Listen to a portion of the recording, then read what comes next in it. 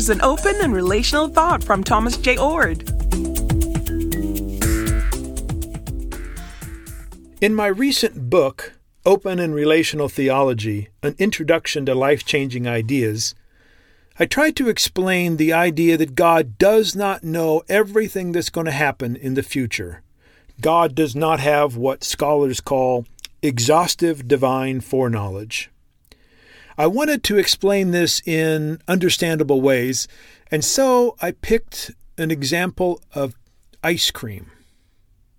Suppose we're at a self-serve ice cream parlor on a warm summer day, and we see my daughter Andy pick up her peppermint-striped bowl and walk toward the ice cream.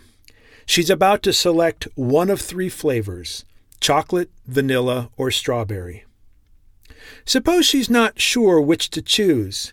They're all delicious. But suppose that in some mysterious way, it's already been settled that my daughter Andy is going to get chocolate.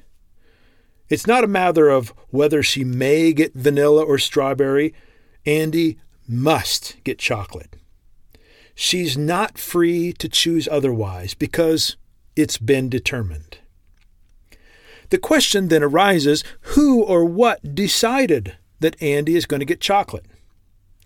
Well, of course, people who think that God predestines all of life will say, God settled it. Those who think that existence itself is entirely determined by atoms or genes or neurons will say something like, nature settled it. Those who think we're determined by our culture or upbringing will point to our environments, our circumstances as what has entirely determined us. But here's the key idea. Saying that God somehow foreknows that Andy gets chocolate does not mean that God is somehow causing Andy to get chocolate. Knowing doesn't force anyone. Instead, what open and relational theologians are saying is that God can only be certain about some future event if that future has already been settled, fixed, or complete. It doesn't matter so much how it was settled. Maybe it was the atoms or Andy's upbringing, evolution, fate, God, whatever. What matters is that the matter was settled.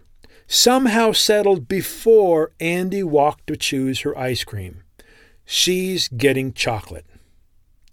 The point is this: God can only be certain about a future event if it's already been determined.